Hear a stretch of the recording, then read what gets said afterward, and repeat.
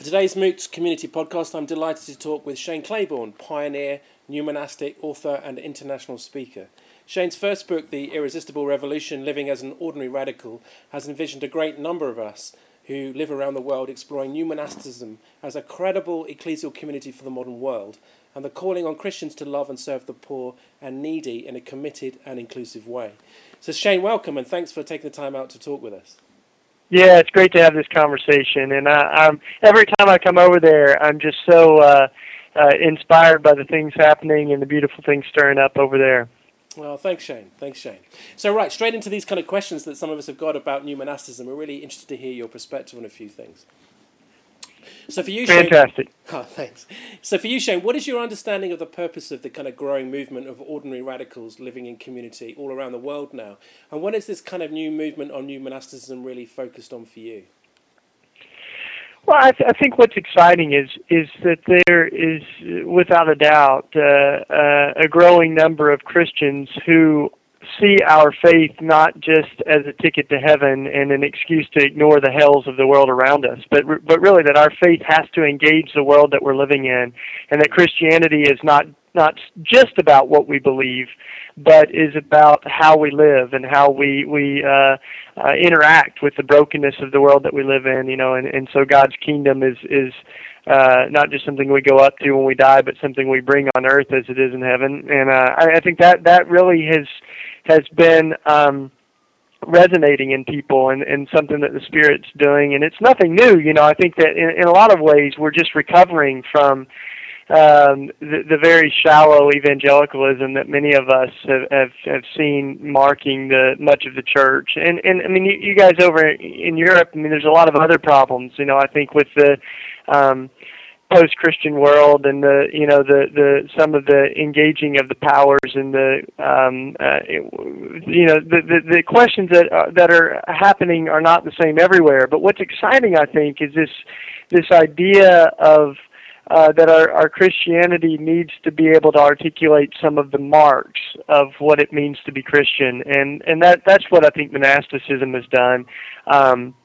Is that you can see orthodoxy and orthopraxis really kiss and take shape together, so that we can say, this is what I believe in a Christian, and this is the way that that works itself out. And at its best, I think Christians have been able to say, if you want to know what I believe, then watch how I live. But really, over the past few decades, we've had less and less to show of our faith other than just our words.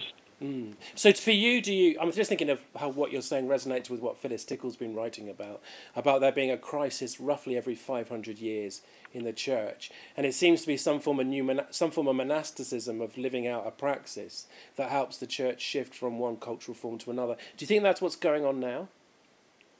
Without a doubt, and I don't think that folks set out to start religious orders. I mean, St. Francis, the religious order of the Franciscans was like his nightmare, actually.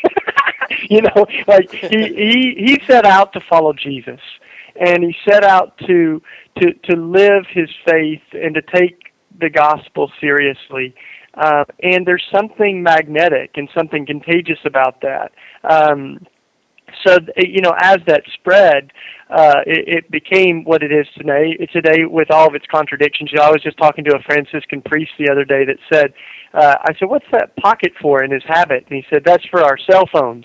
And I thought, oh man, Francis is flipping in his grave, The Franciscans have built into their habit a cell phone pocket. But I think that it's not, but that's why we need continual reformations and monastic movements in those times, like in Assisi, Italy, where we feel our Christianity has become infected by the materialism and the militarism, the individualism, all the stuff of the society around us, that we've forgotten what it means to be Christian. Yeah. And folks go to the desert, they go to the margins and rethink that. And of course, for St. Francis, that was this gentle whisper from God that said, repair my church, which is in ruins. And he took that call very seriously. And I think that same whisper to repair the church, which is in ruins, is a whisper many people are feeling today. So your interpretation of this, which I think is right, is this kind of an ancient future aspect to this. It's kind of drawing on the ancient tradition in the contemporary.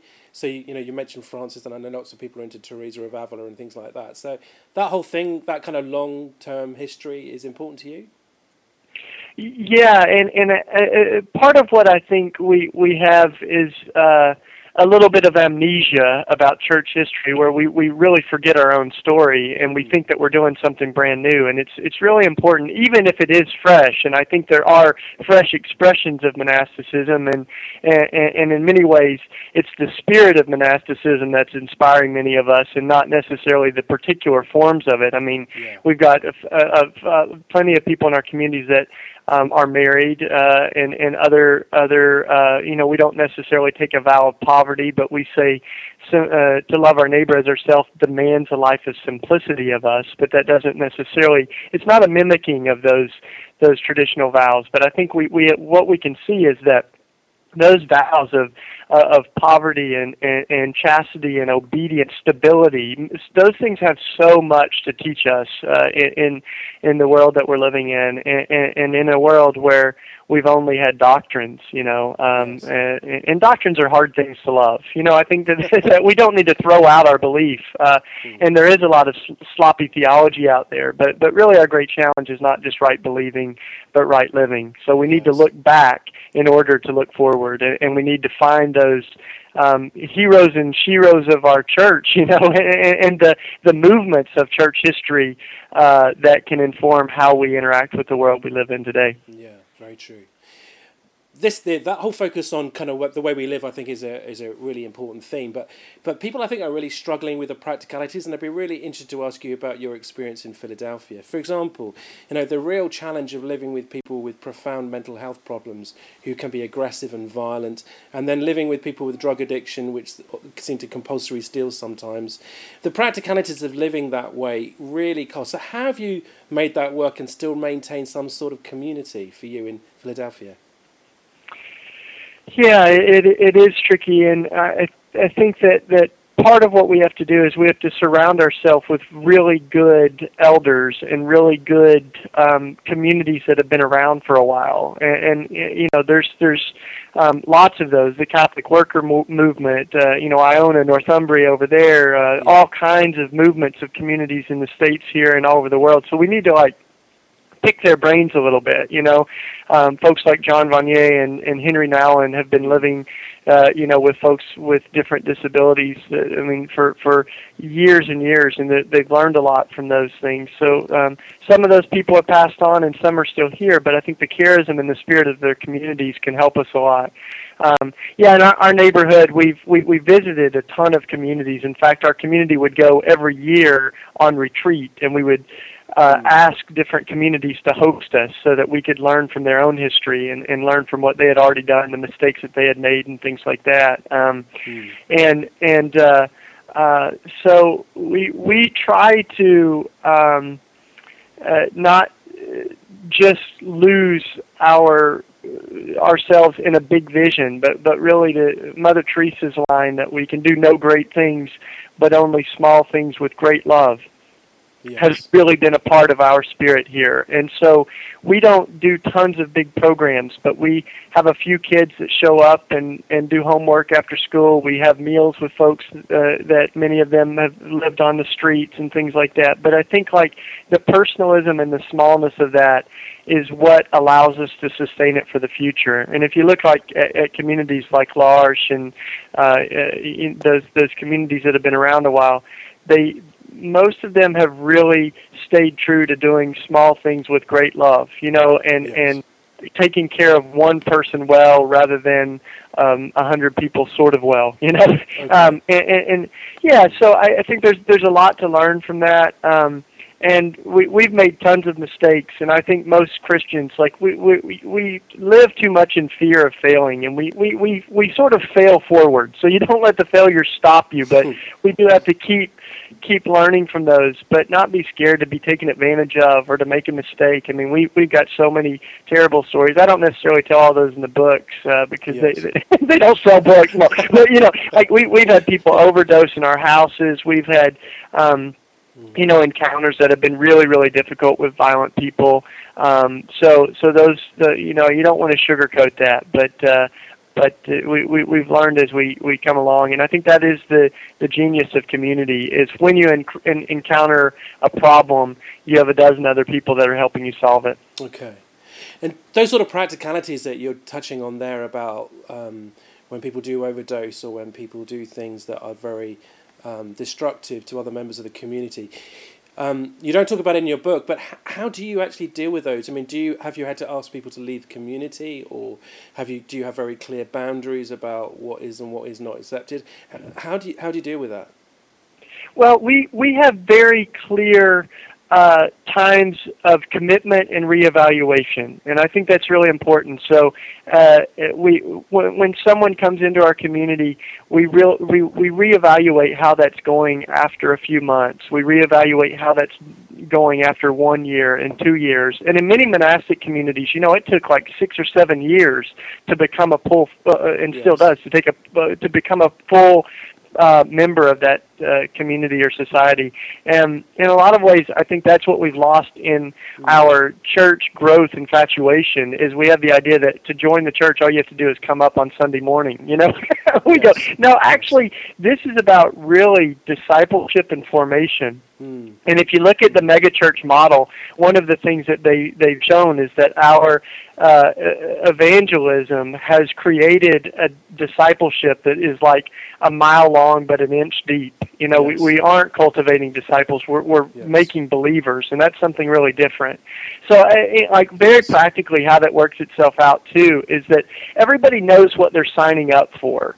So, not when we call it our onion, and we say an onion has many different layers and sort of concentric circles, and it's not levels that you have to like kind of make your way up, but they're levels, and at each level there is a different expectation, there's a different commitment.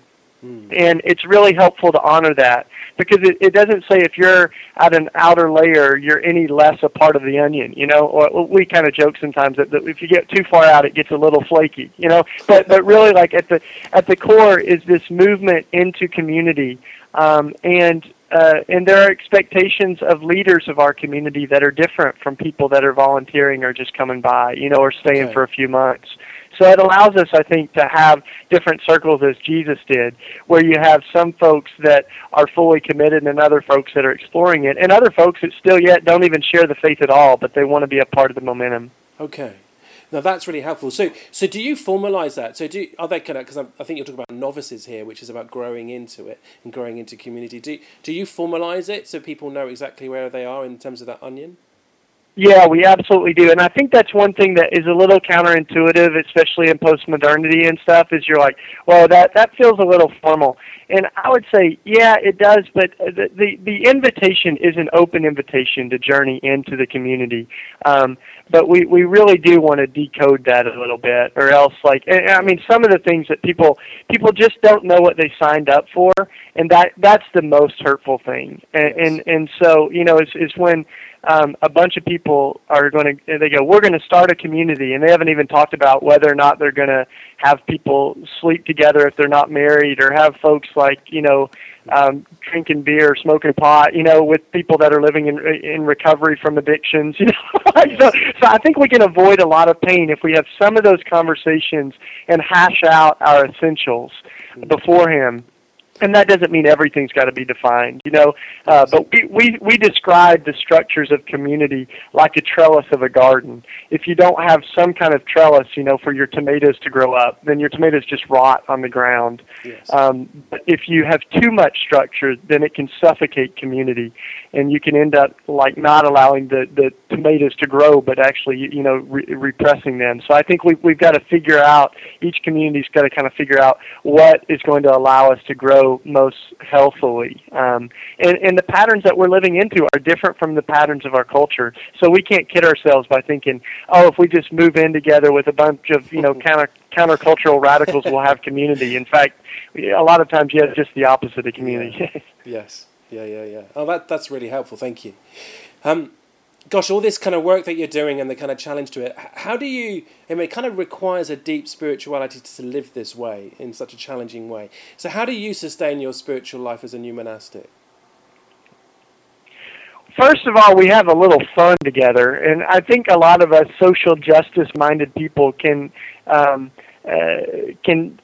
end up not being people that have much joy, because Yes. we deal with such serious issues, like child labor, sex trafficking, and all these things. Like they're not things that keep you smiling. But I think if we can't laugh, then the devil's already won.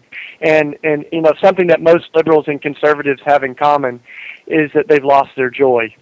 And they become so obsessed and aggressive and self-righteous, and we've got to keep the humility to be able to laugh and take ourselves lightly. And so that's part of the fun of living in community for me. At one point, my housemates I was asleep on the top, and I sleep on the top bunk, and my housemates hung up a life-size picture of George Bush above my bed. And so the next morning, I woke up, and they're all like peeking in, through the door, and I wake up, and I'm like, oh my gosh, he's laying on top of me, But I think it's like those kind of those pranks and those things that keep us, alive, and I mean that's I think really important. And Emma Goldman, she said, "If I can't dance, then it's not my revolution." Yes. Yeah. It's a beautiful line, and I think that's really true of a lot of the communities that we see going, is they actually have such beautiful creativity, and they're not just protesting something, but they're celebrating something more beautiful than the patterns of the current economic and global system, and so that's really the invitation. Now, I mean, real concretely, we do a number of things, like we have morning prayer every morning together. We have a Sabbath day every week, and on the Sabbath day, all of our community activities rest, and we ourselves rest. And we don't answer the phone, we don't use computers, we don't do anything that drains on us. And it's out of that Sabbath that we work. And I think even having a Sabbath day, a day of rest, I mean, for one, it seems like a good idea to God. That God even rests. I don't know why we would think we can get away with not resting. But it is very countercultural, because you end up going, well, how can I rest? I mean, the world's going on. That's exactly the point. Yeah, the world goes on, and look at the world. Like we need to rest. The land needs to rest. The earth needs to rest. And so out of that, we're able to kind of sustain ourselves too, and we go on retreats, we do other things, and part of what we do is we try to get out of our lives some of the things that suck life out of us. For instance, like television was a no-brainer. That this is a way that many of us just fill the open space of our lives, and so we as a community have gotten rid of television. And at first, I mean, that was really, really difficult to us. We went through withdrawal. It was like heroin, how am I going to make it without my shows? But then you start to see that in that space, we're not just saying no to television. We're saying yes to a lot of other things. We're able to have meals. We have kids over to cook and paint, and folks are playing games and doing things together in that space that was preoccupied with staring at a box, And now, like, kids flock to our house precisely because we don't watch television. I mean, if they want to watch TV, they can go anywhere else on the block. Yeah. But they come to our place because we do different things. They can paint on the walls. We plant gardens. We're able to make food in the kitchen, things like that. So I think that's one of the things we really have to do too. Great.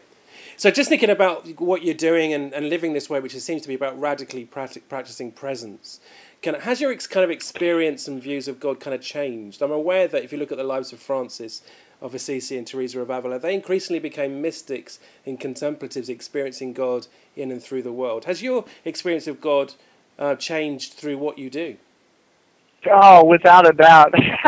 I don't even know where to start. I mean, if you know where I came from, I grew up in East Tennessee in the South here, in the Bible Belt, and it was a very different world, and I grew up around people who looked like me and who thought like me. My dad was in Vietnam, and the love of country and the love of God were married, And so for me, my neighborhood and my own faith is continually evolved, and I think, there's an old adage that our politics are shaped by what we see out the window. Yeah. And I think in many ways our theology is shaped by that as well. So my theology, for instance, around peacemaking and nonviolence didn't just come from reading good Anabaptists and Mennonites, but my theology has come from seeing what Jesus did on the cross and putting that alongside what I see every day in my neighborhood. Yes. And we have almost one child every day killing another kid in Philadelphia alone, just in Philadelphia, almost one homicide a day. And so we're trying to teach kids not to hurt each other, and not to hit each other back, and not to shoot each other with guns. And I see that in Jesus, but I also feel very deeply what Dr. Martin Luther King felt when he said, I've told the kids in the ghettos that violence won't solve their problems. But then they ask me, why does our government use violence to try to bring the change that it wants to see in the world? Yes. And Dr. King said, I knew that I could no longer speak against the violence of the ghettos without also speaking against the violence of my government. Yes. So it's those macro issues that have really become married to my life in the neighborhood and my commitment to Jesus. So I think those things kind of they evolve with that. And even my understanding of how big God's grace is and things like that has been, it was easy for me as a kid growing up to just think, well, if people don't, if they don't receive Jesus as their personal Savior, then they're going to burn in hell, Yes. I mean, somehow I could say that and not blink an eye, But then you meet a 14-year-old girl and you hear that she was raped, and someone told her that God must have had that happen for a reason, and she rejected God because of that. And you go, boy, these issues are a lot bigger, and we've got to be really careful about what we say and what we don't say, And so certainly God is bigger than my theology, but I also feel like part of what has created such wreckage in Christendom has been really, really bad theology. Yes. It's gotten people killed. It's turned people off from God. And so the answer to bad theology is not no theology, but good theology, and to really think and read and study and pray to our Lord to give us the eyes to see. So that I think is all been a part of my life in the neighborhood, and many of my passions have grown out of that as well. Growing up, I heard about principalities and powers as if, we were just kind of like dodge the fiery darts of demons and the devil or something. And I think there is an element of spiritual battle without a doubt out there, and evil forces and all those things. But also, I come to see in my neighborhood that, just 2 years ago, we had a big fire here, and the city of Philadelphia that was responsible because it was an abandoned factory where the fire started. It burnt down our whole block, and then the city charged every family a fine for having a hazardous property. And then when they demolished whatever remained of our houses, and my house was one of those that burnt down, they charged us the demolition costs. So these families that lost their homes ended up owing the city of Philadelphia like over $80,000. That's a lot of euros, And you go, okay, that is also principalities and powers, that keep people down, and that and so how do we wrestle against those things as well? And the patterns of inequity, the patterns of racism, and all of those things in our cultures. There's a spiritual dimension, and there's also a very concrete and historic dimension to those two. Blimey. Yeah, and that's when it gets kind of interesting, trying to kind of hold it together. It seems to me that you need to be quite a hopeful person to keep going in what you're doing. And kind of how do you hold that intention with all that's going on with global warming and the lack of ownership of the real issues in terms of ecological justice and the lack of national government to actually respond to the ecological crisis that we're in, as well as profound social and economic injustice in the world? So how do you remain being hopeful in a world that often doesn't seem very hope-making? This is what keeps me hopeful, is that change happens from the bottom up and not the top down. You know, I look at conversations like the recent one in Copenhagen and other conversations happening around the world, and you feel that those conversations are actually very important, and they're signs, I think, of a new awareness and sensitivity to these things, and I'm very hopeful, you know, that those conversations are happening. But really, at the end of the day, when I look at the life of Jesus, he wasn't just trying to bring change from the bottom up, but he lived his life.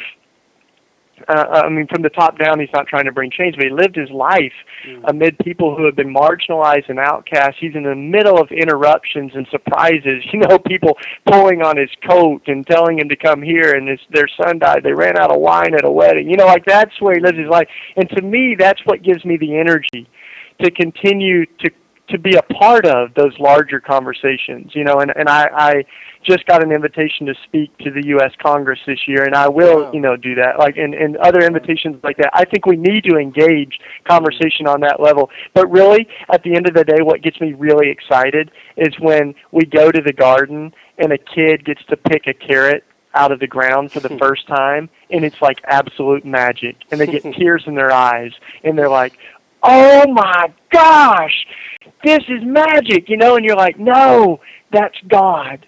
And the God that created the universe made you. And it matters to God how we live in this world, and whether or not we live in patterns that are destroying the creation. That matters to God. And that is my theology, is going on like hunting potatoes like treasures as you dig them out of the ground with little kids, you know, like, so that I think, like, just the old adage, you know, that to think global and act local. I think sometimes we're in danger of not having a life on the ground that with real relationships and real concrete examples of what it means to live differently. You know, I mean, even every time we flush our toilets off of dirty sink water, you know, we're thinking about those people in our world that don't have adequate water, you know. So even the little things that we do, trying to run cars off of waste vegetable oil and all those things, like, those aren't necessarily solutions for the entire world at this point, but they are ways that we make ourselves sensitive to the fact that our world is deeply suffering from its current patterns, and we need a new imagination. You know, we need to be more creative with how we live. Thank you. Yeah, and thinking about that, being creative, how we live. Some people, I think, really struggle with the fact that we're increasingly in a post-secular and post-Christian world. Particularly, I think, in the kind of Europe's probably more post-secular than I think even the United States is. But it seems to me that many kind of new monastic communities are aware that they need to engage with contemporary culture, with people who rarely have any understanding of the Christian faith, other than that group of people who seem to be very judgmental and very angry. So lots of groups seem to be experiencing and playing with rules and rhythms of life to try and open up this idea about the question about how should we live in but not of contemporary culture, to kind of open up the Christian faith in how we live in the everyday. Is that something that you would affirm, or do you think this is kind of going off on the wrong track?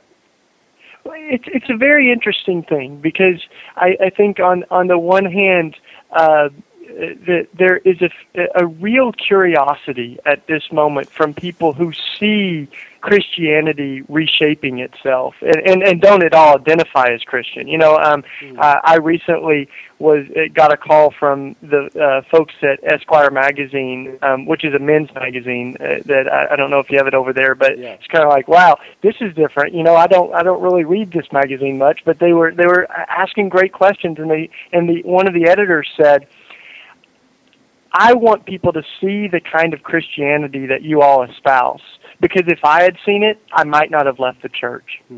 Now, that is a powerful statement, you know, and I think that there's an opportunity for those that might identify as new monastics or that are redefining their faith, or even that have rejected the faith, that are going, maybe I'm not going to give up on Jesus because of Christians. You know, and that's exactly the kind of article that I ended up writing for Esquire, because they said, will you will you write an apostolic letter addressed to non-Christians? And I thought, how fantastic, you know. So I wrote a letter to my non-Christian,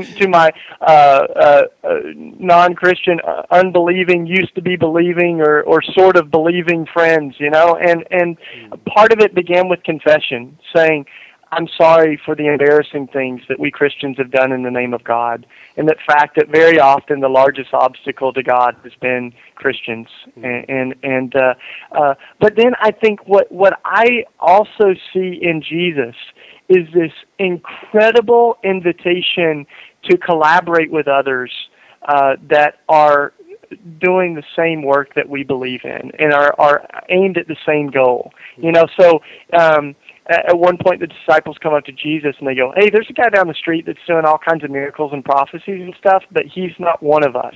Should we tell him to shut up? And Jesus is basically like, no, are you crazy? If he's not against us, he's for us. You know, and that is part of what I think we Christians and so many times can be so sectarian to go, well, if they don't believe my statement of faith, then we really can't work together. And Jesus, I think, would really, really challenge that. And it's stories like the Good Samaritan, you know, where the religious folks passed by the person in the ditch, and the Samaritan, who didn't believe all the right stuff. And Jews didn't even pass through Samaria or didn't even eat with Samaritans, you know?